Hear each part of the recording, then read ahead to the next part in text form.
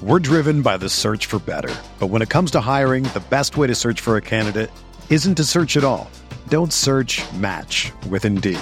Indeed is your matching and hiring platform with over 350 million global monthly visitors, according to Indeed data, and a matching engine that helps you find quality candidates fast.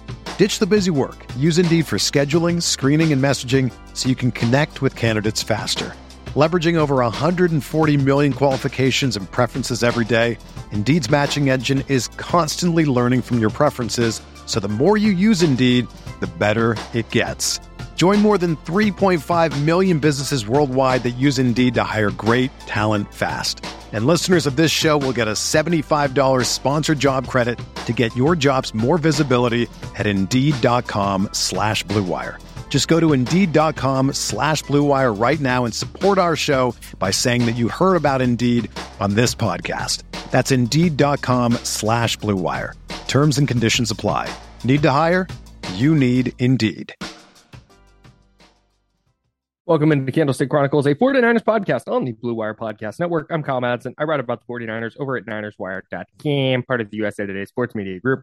Joining me shortly is the Sacramento Bee's Chris Biederman, and we're going to give out some 49ers mid-season awards. But first, we are sponsored by Cooper's Brewing. Go visit the brewery in Santa Rosa. It is an incredible place to hang out and drink beer. Always good food trucks out there. You can eat some good food, drink some good beer, hang out. If you can't make the trip out to Santa Rosa, then order some beer. If you're in California and over 21, they will ship beer directly to your front door. They ship it cold, and it's in packaging that keeps it cold.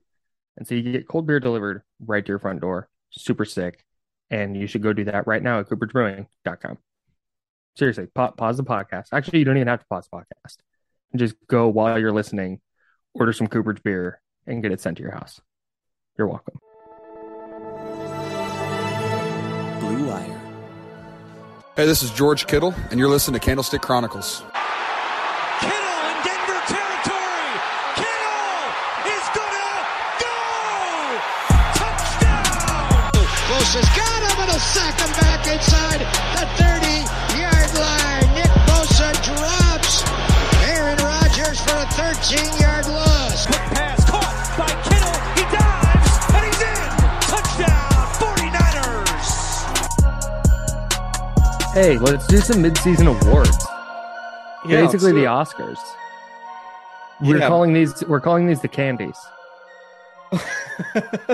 I like that. You didn't mention that before the pod, but I like that idea. It just popped into my head right now. Yeah. A workshop on the fly. Are awards, do they just like come up with short names like that? Like everything's like a Watergate, like a gate, like Spygate, yes, or Deflategate or whatever. We can just go Candies. I hate that that's a thing, by the way. Oh, it's the worst. Watergate was a real, actual thing, and it was called that because of a hotel. It was called the Watergate Hotel. Right. Spygate was a football thing. Inconsequential. And there's no gate. There was no... Nothing. I don't want to harp on this too long. Let's get to the Candies. Least valuable player, the word gate. Yeah, I'm with it. So these are so if these are the mid-season Candies, did we just commit to doing a end-of-season Candies? Yeah, that's free content for us. Yeah, okay. That's layup content. Yeah, all right, I'm with it. If you're not subscribed to this podcast, check this out. We do this during the offseason, 12 months. We're cranking out 49ers content constantly. We sure are. We probably won't go 3 times a week during the offseason, but no. At least there's at least once a month during the offseason we go, hey, we're gonna pod today? No? Okay, let's just skip it. Yeah, let's move it. Yeah. Okay, so let's start off. So we're gonna go through a few, and we've got 8 candies to give out, mid-season candies. So these are like fake candies. The real ones are coming at the end of the year, but these are the mid-season version. We're gonna go offensive player of the year, defensive player of the year, biggest surprise, biggest disappointment, best offseason move, worst offseason move, play of the year, and team MVP. These are all just for the first half. So these are subject to change. And I think we can talk about that as we give these out, what we think it might look like at the end of the year. So let's start with offensive player of the first half, OPO FH. OPFOH. Yeah. Yeah, there you go. Who's your pick for offensive player of the first half? Christian McCaffrey. Stop. I'm just kidding. Offensive player of the year. It's kind of tough. Like it's hard to like look at the 49ers and think like, oh, this one guy on offense has been head and shoulders above everybody else, because it's not like Deebo Samuel like was last year. Like clearly the 49ers most important offensive player, non-quarterback edition, right? Yes. This year, do you know off the top of your head who's leading the team in touchdowns? Leading the team in touchdowns. I would guess Brandon Ayuk. He is. He's my pick. He's my pick as well. Yeah. I actually do think there's a case for Jimmy Garoppolo in that, you know, he's played a little bit better. He played pretty well in Carolina. He played really well, I thought, against the Rams, probably his best game in a while. But there are just too many games where he was like awful, like Denver, Right. Atlanta. I don't know that I'm necessarily pinning it all on him, but I think Brandon Ayuk, in terms of week in, week out, a guy who is just really consistent, who Kyle Shanahan gasses up as much as he can, who's blocking really well and just really playing in like a complete game overall. I think he's been the 49ers best and most consistent player. And some of that has to do with injuries too. Cause like we might give this award to Trent Williams if he had been healthy the entire year. Right. That's But the issue there, is he just hasn't played enough. yeah, but Brandon Ayuk's appeared in all 8 games. And so the list of guys who have played in all 8 games, by the way, on offense, particularly when you're talking about skill guys, is not that long. It's Brandon Ayuk and Ray McLeod and Ross Dwelly, Jeff Wilson, Oh, Charlie right. Warner. So I think it's got to go to Brandon Ayuk, partly because of semantics, but partly because also he's just having a really strong season. 38 catches, 483 yards, 4 touchdowns. Not like eye-popping numbers, but he's catching almost 70% of his targets. And I think he's gonna pop over the second half of the season. I do too. So Yeah. So Debo has Debo has 17 more touches thanks to the 24 rushes. He has more yards from scrimmage, but he has fewer touchdowns, and he does have 2 fumbles, including the one lost in Chicago. So yeah, Ayuk has just been consistently really good, and we talk about it all the time with him. Even on snaps where he's not getting a target, he's winning his matchup. And he's consistently been their best player. Debo has 17 more touches, but only 35 more yards from scrimmage. Right. So it's like 2 yards. Yeah, he set the bar. And the thing with Debo is, if this was their, like, let's say Ayuk and Debo were rookies, I think we would look at Debo and go, holy smokes, he has 138 yards on 24 carries and 32 catches for 387 yards. Like, this guy's, but the fact is, he set the bar so high last year as a rusher, right, that when he's not as effective this year, it's just not as, it just doesn't stand out as much to me. And it might be there's a real possibility that Debo pops over the second half of the season more so than Ayuk does. Yes. Like with Christian McCaffrey in there, that could open things up back for Debo in a way that looked a lot more like last year than what we've seen in the first half, because defenses clearly spent the offseason approaching 40, like playing the 49ers, like, all right, we got to be aware of where Debo is. And even if he's in the backfield, just sell out to stop him. And I think that's been a significant reason why the running game numbers haven't been as productive as they were last year. It's been funny listening on the radio and on national shows and stuff, listening to smart NFL people talk about what the Niners offense is going to look like with Deebo Samuel and Christian McCaffrey, because the consensus is no idea, but damn. and I think that's, I'm fascinated to see for Ayuk, for Samuel, for Kittle, for McCaffrey, just what his presence does for the players around him, because we know what McCaffrey can do. But what exactly does it mean for Debo? What exactly does it mean for Ayuk? I'm fascinated to see that throughout the second half. And it wouldn't surprise me if by the end of the year, we're like, yeah, Christian McCaffrey was the team's best offensive player because they took off when he arrived. Yep. Agreed. All right. Shout out to Brandon Ayuk. Congratulations. I'm sure that he's gonna hear about this and really take this with him in the second half for his first half candy. Talk about some pep in his step for the bye week. Yeah. No, this is huge. He's probably sitting around hanging out. I don't know if he plays video games or whatever players do on bye weeks, but man, this is something that, and he's taking this into contract negotiations. Right? I was just gonna say that, like, he's gonna get a contract here at some point, so he should absolutely cut up this clip and John Lynch will be like, yeah, I know, I listened too. This many this many catches, this many receptions, this many touchdowns, and one first half candy. John Lynch is like, yeah, I know, I already listened. You didn't need to bring that up. I know. Subscribe and review. Nice, dude. Defensive player of the year. Who do you got? I want you to go first this time. Okay, so is it super obvious? Is this the most? So I'm gonna go off the grid here because okay, for reasons. Okay, spoiler alert. I'm gonna go off the grid for DPOY, and I'm gonna pick Mooney Ward. Oh, interesting. And I think just what he does in the secondary and how much he improves that unit just by existing and what he allows D'Amico Ryans to do coverage wise.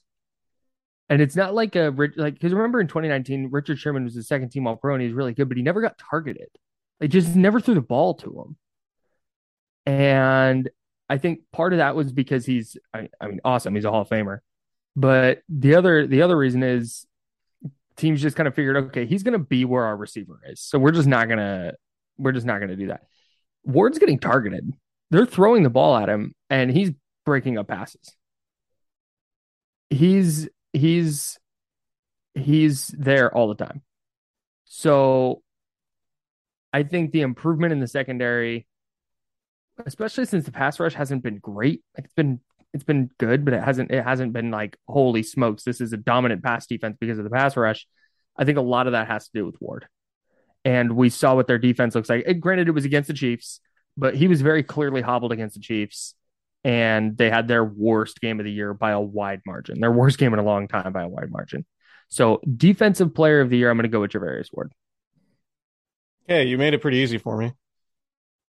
I like the pick. I'm going with Nick Bosa. That's fair. He was leading the league in pressures and sacks for a long time. I'm looking at PFF's page right now because I'm into colors. He got half a sack. He got half a sack over the bye week. Yeah, he did. PFF has him at 8 sacks. They don't do half sacks. Shout out to them. So he's tied for second in the league with 4 other guys with 8 sacks. Matthew Judon has 9 sacks to lead the league. He is 5th in pressures with 36. He led the league in that category, or at least among edge players in that category. He has more quarterback hits than any other edge player, with the exception of Montez Sweat, who also has 12. The 49ers are a defensive team, and Nick Bosa is their best defensive player. Like, that's just and maybe this leads into the MVP discussion that we'll have at the end of this pod here, but I just think he's the guy that's most indispensable. Like, when he's not there, like he was in Atlanta, you really saw how much they missed him and how valuable he was. And we talked about it at the time, but a lot of it had to do with the running game also, and that the Falcons were really getting whatever they wanted on the edges in the running game. And it underscores how important Nick Bosa is at setting the edges in the run. And it's a basic thing. And it's like, it's basic, but it's also the most important thing a defensive end does, aside from just rush the passer, is just set the edge. Make it so a running back has to cut back inside to where all the traffic is, to where the linebackers are, instead of getting out in space. That's just a really important thing for any defense, and the Niners in particular. given they play a wide nine. The linebackers are responsible for so much in the middle of the field and all the gaps in the middle of the line of scrimmage. But Nick Bosa is just one of the best pass rushers in the league. Probably not defensive player of the year right now because Micah Parsons plays for the Cowboys and, is putting up just about the same numbers, but does it for a splashier team. But I would say Nick Bosa to me is very clearly the defensive MVP, but I'm glad you picked Mooney Ward just for the sake of discussion. Yeah. Because it wouldn't be all that fun if we were just in lockstep this entire episode. Right. You're welcome. I'm so good at this. Biggest surprise. I'm going to save my Nick Bosa comments for later. Biggest surprise is going to be our next Candy. And this is the one we didn't talk about any of these before the podcast, except for this one. And we are in lockstep here. And the biggest surprise to me has been Talanoa Hufanga. Yeah. And maybe you're changing your mind on the fly, but the fact that we went into the year, at least I did, and I think there were other people in this same camp that looked at the strong safety spot with Jaquiski Tart leaving and said, "Oh, this is a competition. It's Tarvarius Moore, it's Talanoa Hufanga, it's George Odom, and there's going to be a battle for that strong safety spot." And there really wasn't. Hufanga got first team reps and never gave it up. And my big concern was, does he have the functional athleticism to play in the NFL and be good? Like, we knew he'd be at least an okay player, but could he be like a standout starting caliber game changing player? And he's a game wrecker in the back end, and that's hard to do. And I know the Troy Polamalu comparison gets thrown out all the time. I'm gonna pump the brakes on that right now. Similar hair. They both went to USC. Nobody and talked about that. They train together. Yeah. Yeah. What? Yeah. So, no. So I mean, he's obviously got a long way to go to get to where Polamalu was, but you see the flashes, like just there's one or two plays a game where it's like, man, that's a play not a lot of guys are making. That's rare, just instincts and explosiveness. And there's not a lot of strong safeties that are impacting games the way he does. So I was not jaw on the floor stunned that he is a good player, but I'm definitely surprised considering I wouldn't have even penciled him as the starter to begin the year. Yeah, there's a small number of people who, like, I don't know if it was us necessarily, but like reacted to the idea that us wondering about how good the strong safety situation would be going into the season, or like figured that was Talanoa Hufanga hate. And it's like, okay, sure. But the big thing for us, or anybody who really does this for a living, and there are question marks regarding anything, a question mark is not a dig, right? Like, it's, you can have confidence that somebody's going to do really well, but if they haven't done it and there just isn't a track record of that person doing it at this specific level, then it's fair to say that that's a question mark, right? It's not to say, oh, we didn't think Hufanga was going to be good. It's just like, well, not every fifth round pick ends up being as good as a lot of the 49ers fifth round picks, right? Like, 49ers have a propensity of getting starters in the fifth round, and that doesn't mean every fifth round pick they make is going to be a starter. Mm-hmm. Like, it's still healthy to have skepticism when a guy who hasn't really started and played at a high level as a former fifth round pick is going to continue to play at a high level once he is an entrenched starter. So yeah, I just want to say that. I'm going to switch up my pick. Oh, you on son the of fly for the sake of discussion. Sure. Biggest surprise. So it's not going to be a player. It's going to be a concept. I was pretty. Oh my God. I was pretty surprised the 49ers. I was pretty surprised the 49ers made the Christian McCaffrey trade. Like, that was very surprising, because I had people hitting me up and I was like, man, cool. I have friends, big deal. But people were hitting me up and like, are the Niners going to trade for McCaffrey? Are they really going to do it? And I was like, there's no way they're going to trade for Christian McCaffrey. Like, first of all, like, they're gonna pay a running back on top of all the other guys they got to pay. They're going to give up a bunch of draft picks after, giving basically trading the farm in terms of first round picks for Trey Lance. I just didn't see it. And I was really, really surprised that the 49ers did it. I understand why they did it. It's a lot to give up. Like I've been harping on since they made the trade, that you have to maximize his value by utilizing him in the passing game. And that's absolutely what they did against the Rams. So if that's what it looks like, it's going to be a worthwhile trade.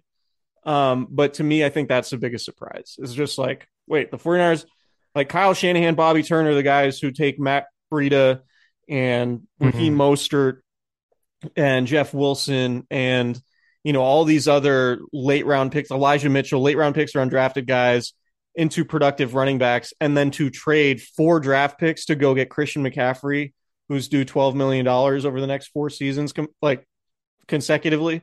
That seemed like a long shot before it happened, in my view.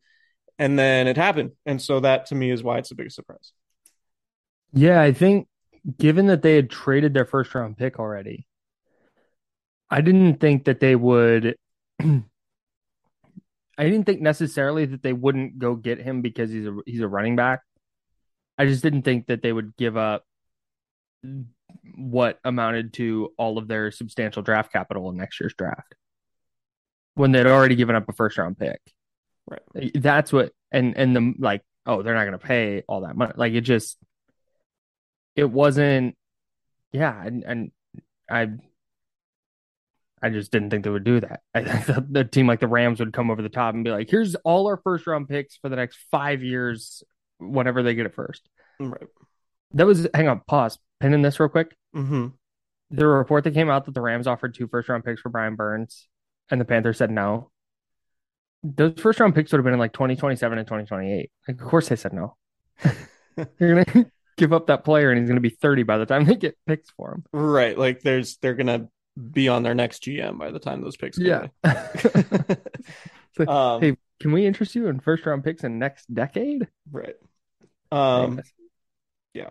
Biggest disappointment. Oof. The Trey Lance thing.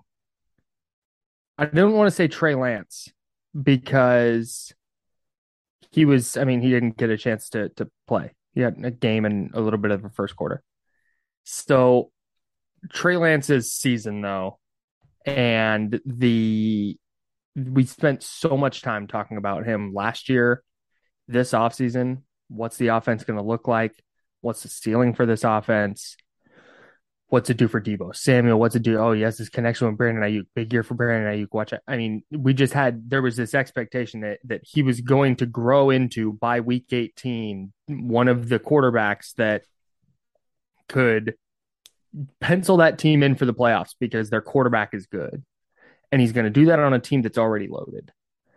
And we got, like I said, 1 game in a little bit. And the season didn't end. So that's not, that's not a knock on Jimmy Garoppolo or whatever. But I think there was so much excitement over the Trey Lance experiment. And we got 5 quarters of it. And that was a bummer.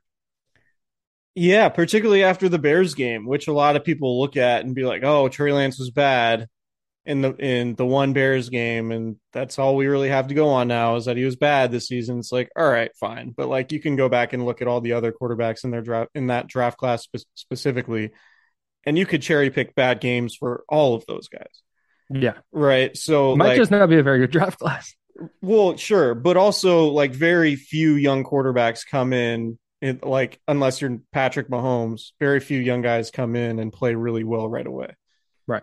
So it was always going to be, an uphill climb. Like he was going to have bad moments. He was going to have good moments. That's what we were expecting. But to your point, what's disappointing about it is that we're missing all of that. Like we spent so much time trying to figure out what it would look like. I've always been, I felt like one of the most optimistic people, in terms of people who talk about Trey Lance. Like, I still think he's going to be good. I still have no idea when he's going to be the 49ers starting quarterback, unquestioned starting quarterback, if that's ever going to happen, frankly.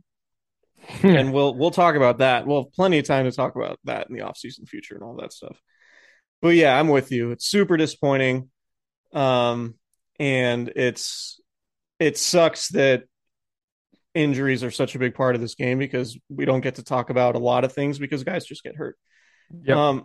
Speaking of injuries, I'm going to go a different route, although that is probably the biggest disappointment for me, the Trey Lance thing, but I'm going to go a different route for the sake of the discussion. It's Javon Kinlaw. And look, we don't record this live in a medium where Javon Kinlaw can hop on unless you've sent him the Zoom link and haven't told me. But go ahead and come in now, Javon. Turn your camera on. Oh, Javon Kinlaw is joining us. No, like it's just tough, man. This is a guy. First of all, the 49ers traded away DeForest Buckner because they did not believe they could pay Eric Armstead, Jimmy Ward, and Buckner, given that they had a quarterback on a veteran contract that they were going to have to pay. Like the financials were just tricky at that time, because they were going to have to pay George Kittle and Fred Warner and all of that. They just decided that the best use of DeForest Buckner as an asset was to trade him to go get a first round pick. Well, DeForest Buckner and Javon Kinlaw couldn't be any more different in terms of availability, right? Like that was one thing you could always rely on with DeForest Buckner was just he would be available and like play well and a ton of snaps. Like how many bad games did DeForest Buckner have? Yeah, ever feel like he had a bad game? And he was always available. Like he missed one game, I believe, in his entire 49ers tenure. And so he was just the model of consistency. I think he could have been the Niners modern day Bryant Young. Like I really believe that. And to trade that guy for a first round pick so you can pay other guys, I get it. The team justified it at the time by, talking about how they could pay other guys. But the Javon Kinlaw thing just really hasn't worked out. And there's no guarantee he's going to play this season after having reconstructive ACL surgery last season. He came into the draft with red flags surrounding his knee, and some doctors said he had a degenerate knee condition, which isn't good. And now it's like, are the 49ers ever like, is this just a wasted pick? Is this, can we ever expect Javon Kinlaw to be good? And it's no disrespect to him, but just in terms of like what they invested, the decision to trade Buckner and go this direction, it just really hasn't worked out. And you do wonder now how much the 49ers regret it because a year later or 2 years later, they did end up trading for a quarterback who they would have on a rookie contract. And there's a chance that they could have made the DeForest Buckner money work if they knew that they were going to end up drafting Trey Lance and trying to move on from Jimmy Garoppolo, which didn't happen, of course.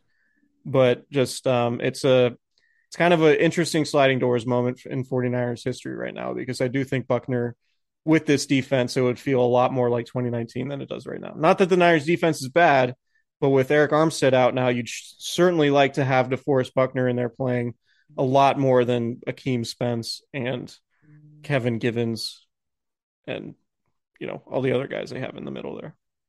The DeForest Buckner trade is a disaster. Yeah. On every conceivable level. Defended it. I did. I think we did when it happened. Yeah. Like it made sense from a business standpoint. Like, defensive tackle and positional value and this and that.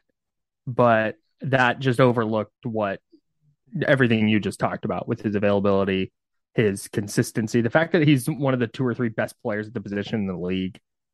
So yeah, was wrong to to defend that one because it is in hindsight indefensible. And excuse me. The fact that Javon Kinlaw is not even, because the whole thing was, if Javon Kinlaw is 70% of the player DeForest Buckner was, and he has been far less than that, just from a pure availability standpoint. Right. So I'm with you. Best offseason move?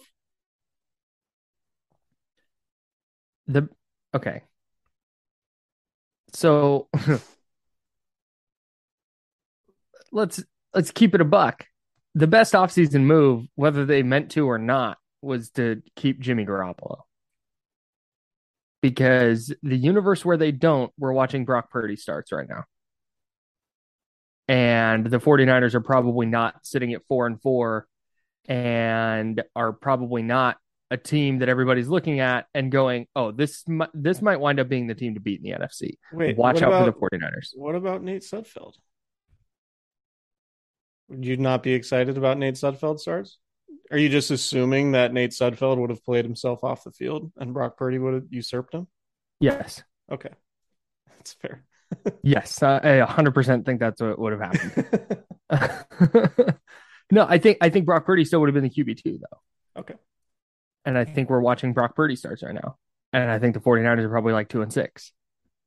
And they're not going anywhere. And we're wondering what they're going to do at the quarterback position moving forward. And we're watching the 2018 season all over again. And thank God that's not happening.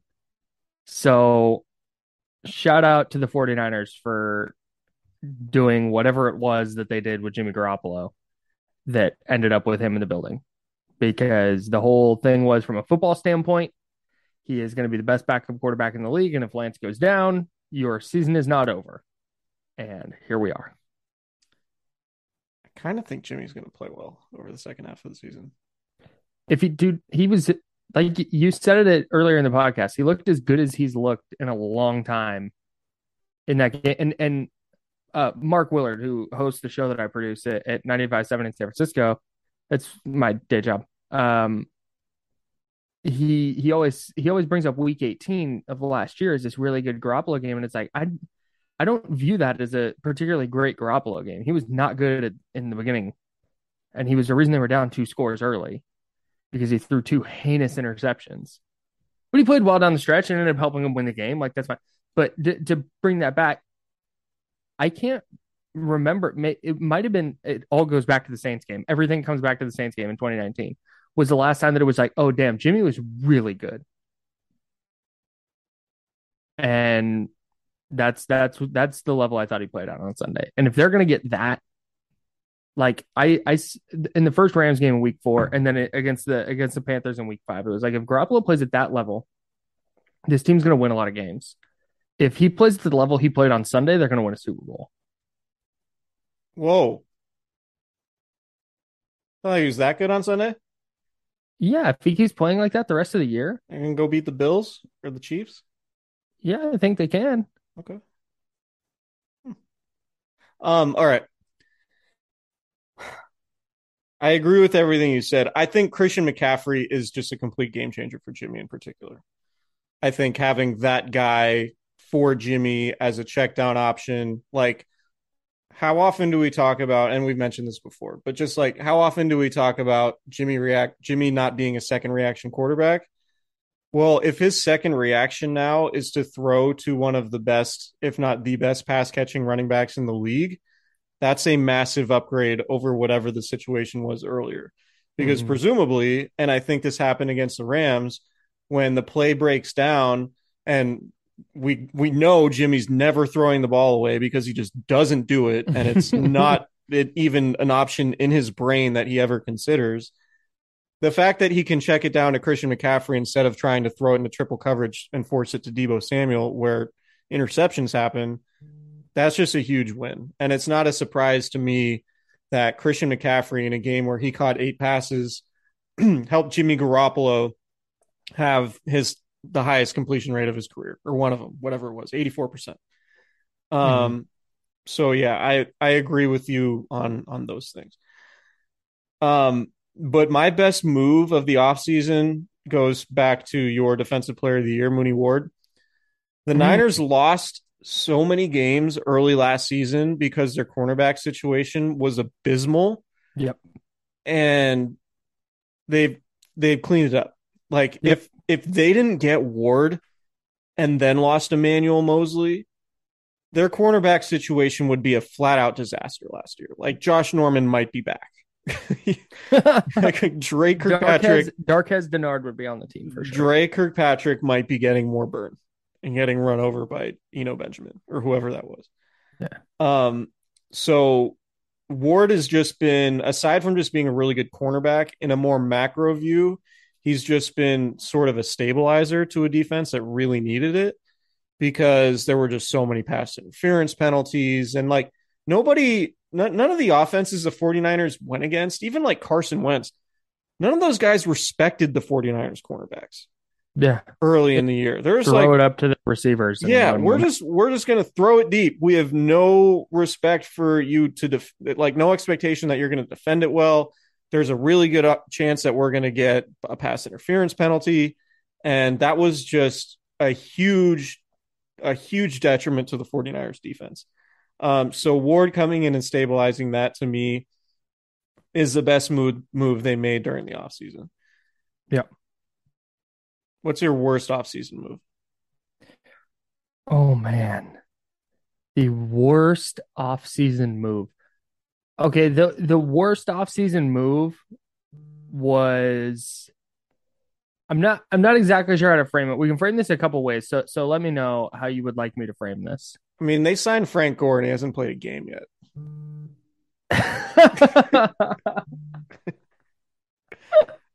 That was a joke. Great point. Really good point. They played Tevin Coleman over Frank Gore. I have their transactions up on the computer right now and just going through them. It's kind of funny. Yeah. What if I just Willie Snead? No. Kamoko Torre. I think their worst offseason move was one they didn't make. I'm gonna start framing this way, and if you would like me to frame it a different way, I can. Oh, a concept. Okay, fine. Yeah, this is more of a concept thing. I'm wearing a flannel. Growing the beard out. Not doing anything about their center spot was bad. And you can frame that as the only center they picked up was Donovan West from ASU as an undrafted free agent.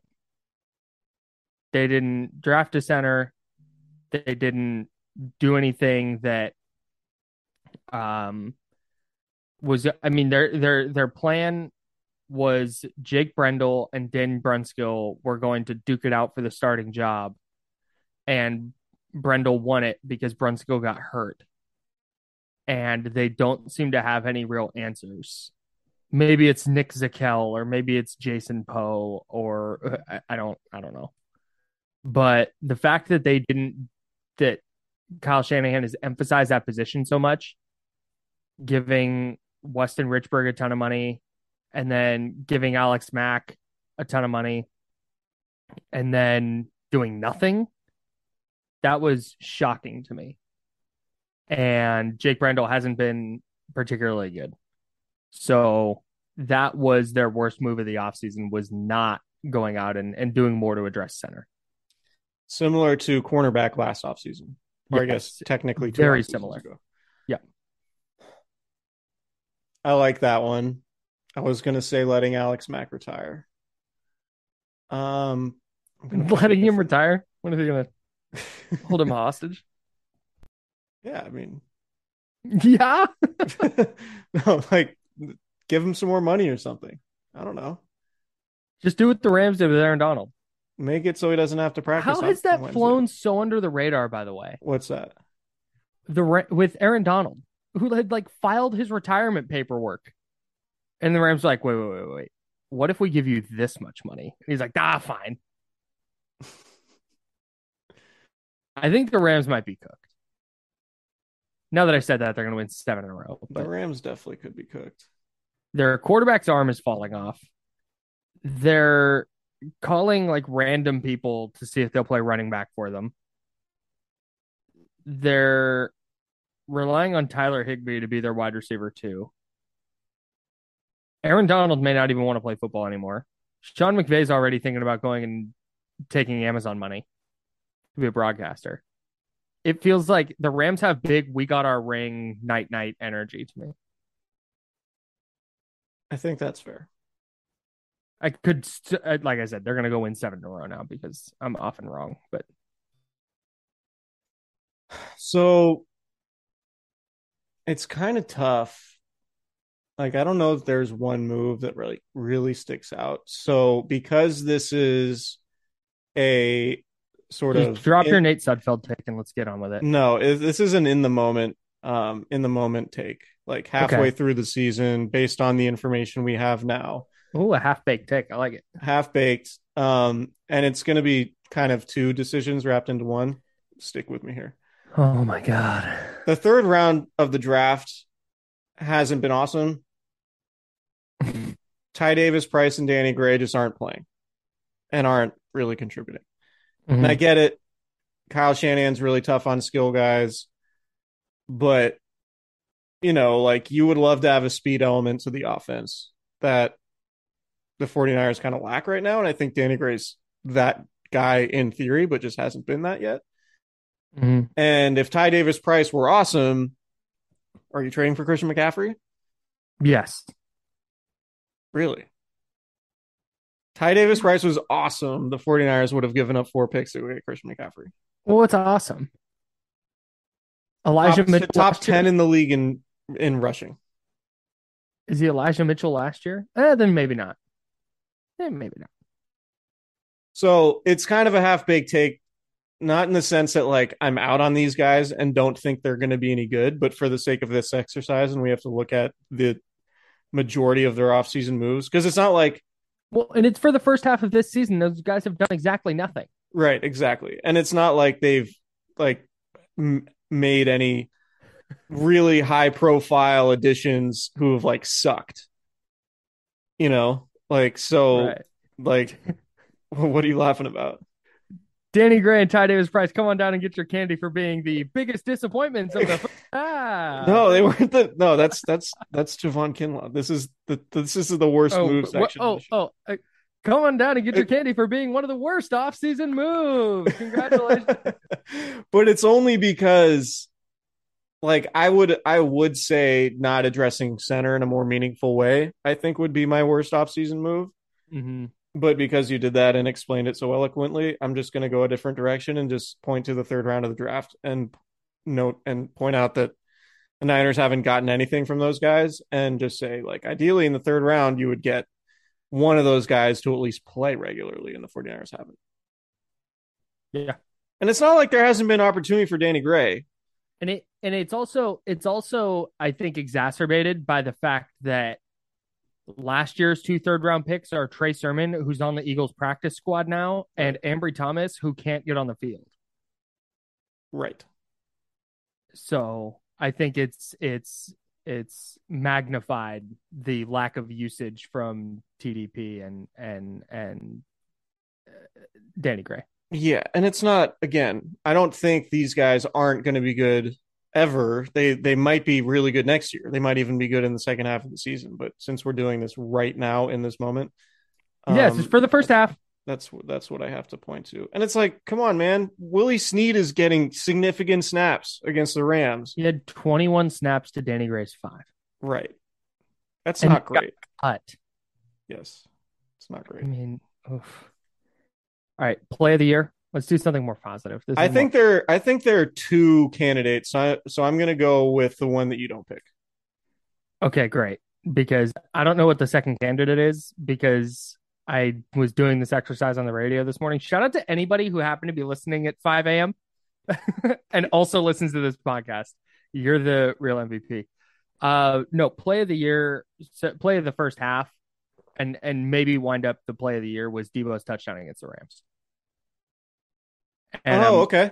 That wasn't one of the 2 I was thinking of. Oh, wow. Okay. So that's right, I think. Debo's touchdown against the Rams was just sick. Like, it was a perfectly Debo play. It was Garoppolo throwing it up high, him going up and making the catch, breaking a tackle, breaking more tackles, outrunning some guys, breaking a Jalen Ramsey tackle, and then going into the end zone and scoring a touchdown that just kind of put the stamp on, yeah, hey, this is going to go how every 49ers Rams game goes.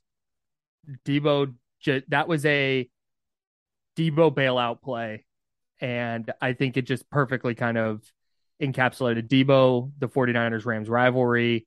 It was a game the 49ers needed to have, and it was Samuel coming up with a huge play. And it just, from a pure like highlight visual aesthetic perspective, it was my favorite touchdown of the year. So that's going to be my play this season. First. Okay. For whatever reason, that play totally escaped my mind, and I was thinking about the Hufanga pick six from that game. That's a good one too, because that was the exclamation point that sealed that one, because it felt like the Rams had an opportunity to come back in that game. It was only an 8-point game. Yes. The offense had missed a field goal, settled for a field goal, and it was like, it's only 8, and the Rams are getting the ball back. Like, they're near midfield. We've seen the Niners blow this situation before. So that's a good one. I'm gonna go with Christian McCaffrey's double pass touchdown to Brandon Ayuk. Because not only was it, I mean, maybe it's more about like what the play symbolized, which was, the Niners now have a completely different and dynamic weapon on their offense. And look, I think you and I sort of agreed before they got Christian McCaffrey, this all felt like a very similar type, like, ending to the season was on deck. Yep. Like, it felt like, yeah, we've kind of seen this version of the 49ers offense before. Like, they're going to be good. They're going to like win some playoff games, but they're going to be down in the fourth quarter and just not have an answer when another team jumps ahead, and then the pressure's really on. Ergo, the Super Bowl fourth quarter against the Chiefs and what happened in the NFC title game in the fourth quarter against the Rams. Mm-hmm. The offense just didn't have enough guys, didn't have enough juice, didn't have enough answers. And the Christian McCaffrey thing could go a long way to giving the 49ers an element to have answers in those scenarios. And to me, that's what the double pass sort of symbolized. Not that like they're going to be down in the fourth quarter of the Super Bowl and then run a double pass to Christian McCaffrey. that's not what I'm saying. That's their new go-to play. Yeah, that's not what I'm saying at all. What I'm saying is like, now they have something completely different, and it's not going to look the same as it might have, which was sort of our fear going into like this extended run here, or like the back stretch of the season and a potential playoff run. It's like, yeah, feel pretty good about the 49ers defense. The offense is good, but like, is it really all that different from 2019 or, 2021? Like, but the McCaffrey element feels very different for the offense. Yes. If they continue to utilize him in the passing game, not as a thrower, but as a receiver. But that play, like if the Niners do make a playoff run, like that play will stick out to me sort of in a similar way like George Kittle's fourth down in New Orleans did in 2019. And how big of a play that one was. And it was obviously very different circumstances, but like that could just be a momentous play if McCaffrey ends up being a guy for the 49ers that sort of elevates the offense to a different level in playoff games. Yeah. And I think we could have this exact same discussion about the leaping touchdown catch. Yeah. Say leaping touchdown catch, like there was more than one. His touchdown catch, where he wasn't even supposed to be involved in the play, but just instinctually ran into the end zone and Garoppolo found him and hit him. I think you could, for what you brought up about Garoppolo earlier, having a check down option, that obviously wasn't a check down, but just a receiver that if Christian McCaffrey's not there, let's say that's Jeff Wilson Jr. and he just goes and kind of drifts into the flat and doesn't, Garoppolo's probably firing that into traffic. Are we sure that pass wasn't intended for George Kittle in the corner? Yes. You're sure? Yes. I'm less sure, but okay. If that pass was intended for George Kittle, it would have been intercepted. It might have. No, it was definitely for McCaffrey. Just after the pod, just go back and watch that play again and notice where George Kittle was. And I'm just throwing it out there. I'm giving Jimmy the benefit of the doubt on this one, but look, he threw that horrible interception to Ray McLeod and was like meant to throw it to George. Right. And it's like, that's not good. You should not have admitted that. I think he would have admitted it if he was trying to throw it to Kittle. Or he learns like, no, I shouldn't have admitted that. I'm never admitting that again. Okay. No, but I mean, fact is I think nobody's going to look at, I think that game, what you're saying, I agree with, but I think that game as a whole is just going to be viewed the way you're talking about. Right. It's the get right game against the McCaffrey game. Yeah. All right. So that's kind of where where I land. Most valuable player. Why is it Nick Bosa for you? Because I think I think Kyle Shanahan can, for the most part, coach around. If you remove a player from the roster, I think Kyle Shanahan can, for the most part, coach around removing one player on offense. We saw him do it with Trent Williams. Trent Williams is their like just pound for pound best offensive player. And he was gone, and the Niners offense, kind of, they weren't great, obviously, but it was like, okay, they figured it out a little bit. But I think if you take out Nick Bosa, I don't think you can coach around Nick Bosa being out. I just don't think that DeMeco Ryans, like, he impacts the game in so many ways. That's what we learned in the Falcons game. Yeah. I mean, if go everything you said about him in the DPOY part applies, and just pick that up and insert it here, because you can't coach around everything that you brought up. You can't just be like, hey, Drake Jackson, go be better at setting the edge this game. Like, right. Hey, Samson, just go beat a double team this game. Just go beat those. And when there's a handful of plays per game where it's just like, oh, that was Nick Bosa just being individually awesome and helping get a stop. And Fred Warner, I think, okay, Dre Greenlaw can do a good Fred Warner impression for a couple games. Jimmy Ward goes down and Tayshaun Gibson just steps in and plays that role. Whether he should still be playing it is up for debate. But it's Nick Bosa. He's the best player on their team. I agree. I don't think there's a whole lot of analysis needed. He's really good against the run, really good against the pass. Premium position. What are you laughing at? How is he on special teams, though? I haven't seen it yet. Need more. But yeah, he's just, in terms of like all around defensive ends, he's one of the best I've watched. Like, he's unbelievable. He's really, really freaking good at football. Yeah. We haven't talked about Fred Warner at all. So how about this bonus category? Coolest visual of the season. Holy smokes. Being completely horizontal and hitting that Rams running back, whoever it was. Rivers. Like, in the chest. Yeah, Rivers. Some guy named Rivers. It looked like a video game tackle. Yeah, where it did. Your player like, dives and then the player that they hit just falls sideways. It was NFL Blitz for sure. Like hit the square or whatever the other button is, and X. Your PlayStation guy. X, Y. No, that's just what the first. I don't have an allegiance. Square was dive on. I have both, to be honest. Or I've had both. I don't currently have any, but yeah, it looked like an NBA blitz tackle where you just hit the dive button and he like flew and hit the dude. So coolest visual of the season. Congrats to Fred Warner on this. The physics just didn't add up, and you even commented. We watched that game together at our watch party that nobody came to, and nobody was invited. Your dad is invited. By the way, that steak you cooked up was money, Coach. But yeah, I'm good on the grill, man. You are. That's not even. No, you do have bars on the grill for sure. You said, like, did he just was he in the air? Did he just Superman that guy? Like, what the hell? And then you get the visuals coming out, and Kim, one of the 49ers photographers on her Instagram, had the like shot for shot. It's like a video of her going through the shots, and he's just not in the picture, and then he's in the picture, and then he's horizontal.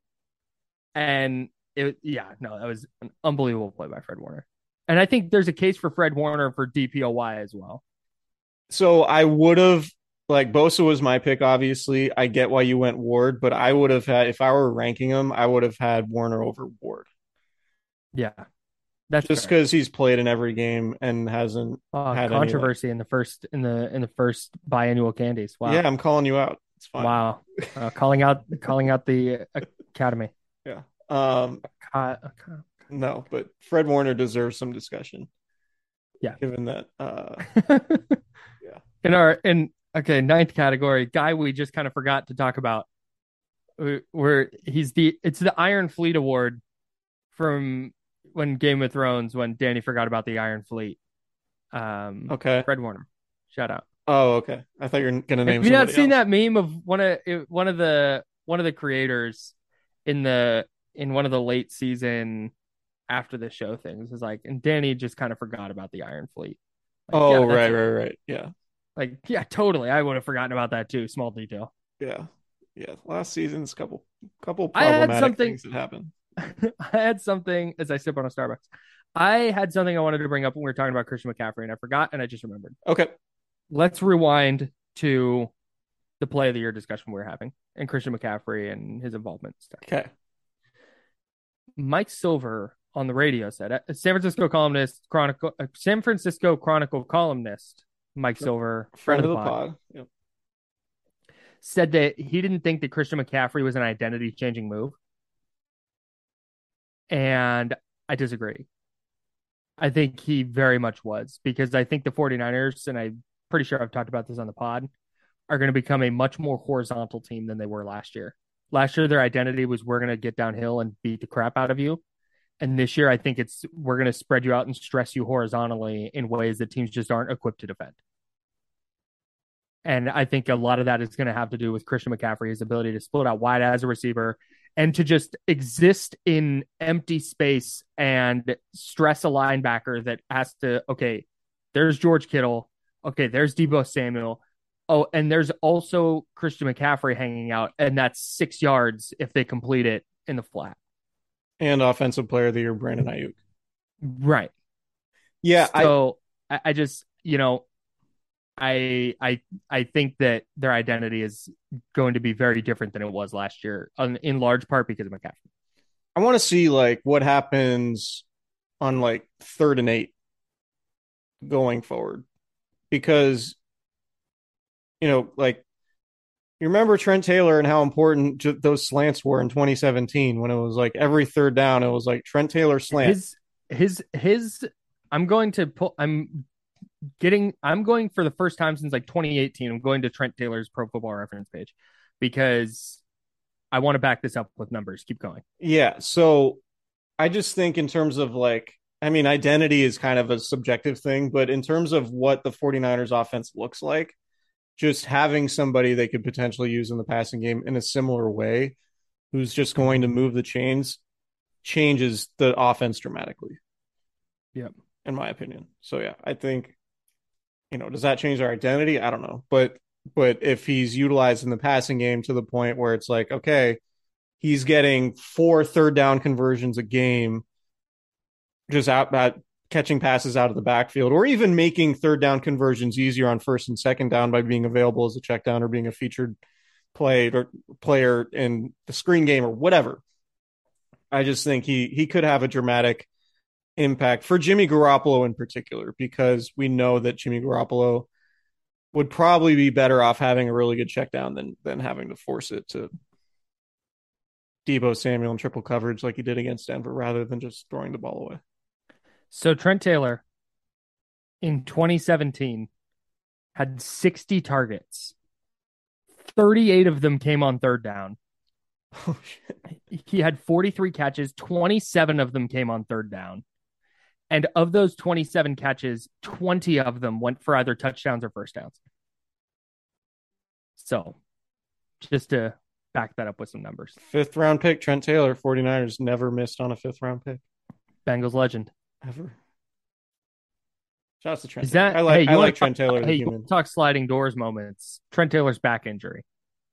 Trent Taylor's back injury. Jerick McKinnon's torn ACL.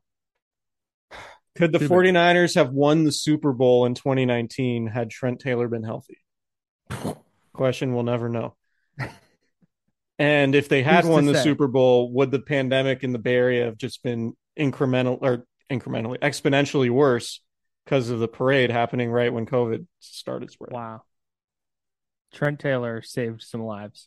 Trent Taylor saved thousands of lives with his back injury. That's the only possible conclusion we can come to here. I'm changing my pick. Trent Taylor MVP.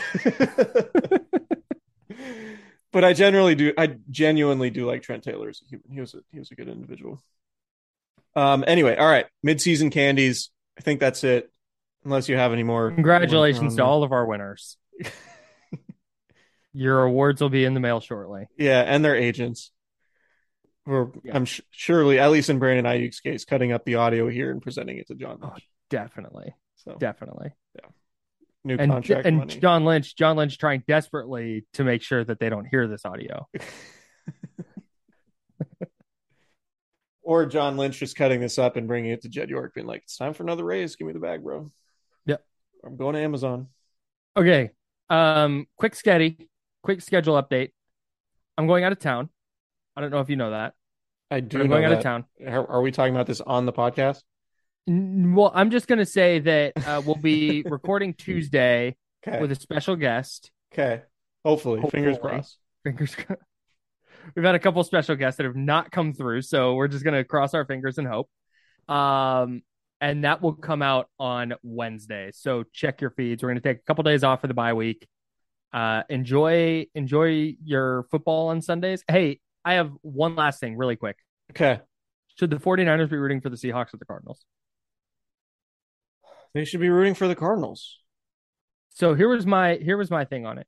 They still play they're a game back of the Seahawks. If the Seahawks win. And they'll have a game left against them. The Cardinals are 3-5. The Cardinals lose, they go to 3-6 and probably start a spiral where they win like 5 games all year. So it's like, do you get the Cardinals the hell out of here and then just worry about the Seahawks? Or do you want the team ahead of the 49ers to get knocked down where they're only a half game back? Maybe this is a conundrum. Maybe this is presumptuous on my end, but I'm just expecting the Cardinal spiral regardless. No, that's you know what? You're right.